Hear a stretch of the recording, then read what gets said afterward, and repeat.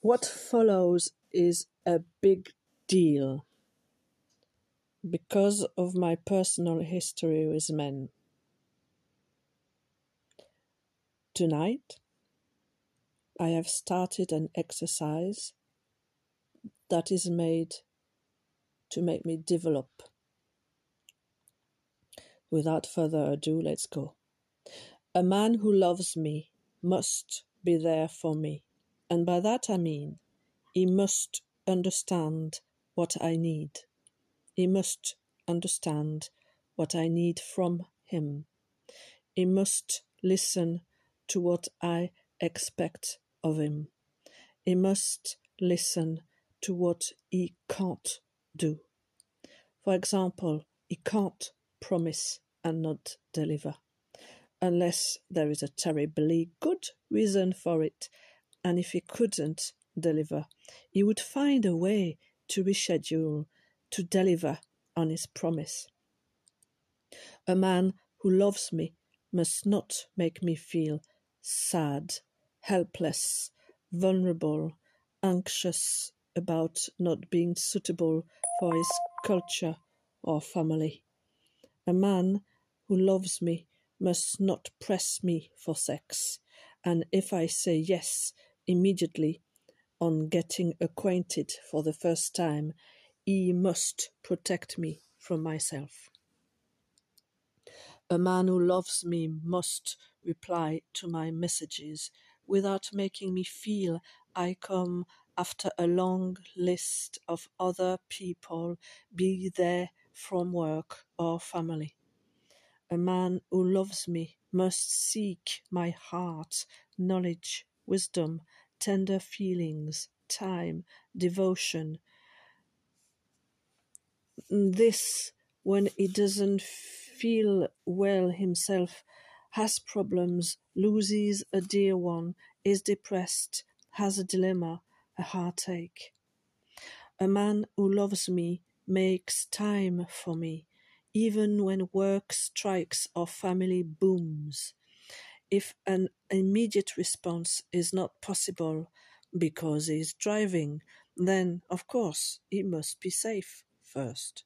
But as soon as he can, safely, he will make me know that he is here for me, and he will reply to my message, call me, run to me, wipe my feet if necessary. A man who loves me must not say blah blah blah, meaning I talk too much or that I would talk nonsense.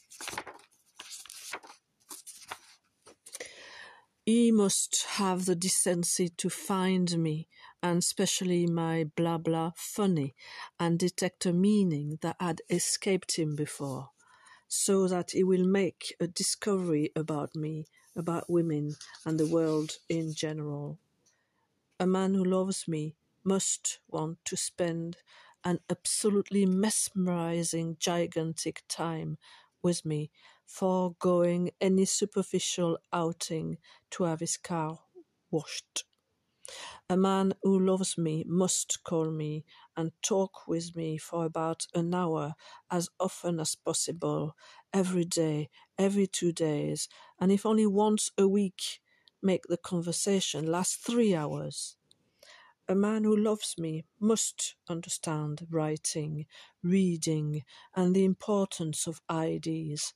It is not smoke in the air, it matters. It is not a world apart. Thoughts construct the path to our reality and realities. We must stand strong by them, trust them, because it means we trust, back up, and respect ourselves. A man who loves me must not be surprised that I am interested in his culture. On the contrary, he must be eager to let me know, share, and explore further with me. In fact, if the man that I loved was unable to speak or couldn't speak my language, he would find all manners of way to let me access his own world and his day-to-day life. Well, any man who loves me and that I love would do that anyway. A man who loves me must not trigger that feeling of being inferior to him, nor must it trigger that feeling of inadequacy and nervousness in me. A man who loves me must not leave in a hurry and remain cold if I plant a kiss on his cheek or lips, or if I need a hug all of a sudden. A man who loves me must not mock me as if I was a little girl just because I want to sit and be next to him for reassurance, to grow more confidence.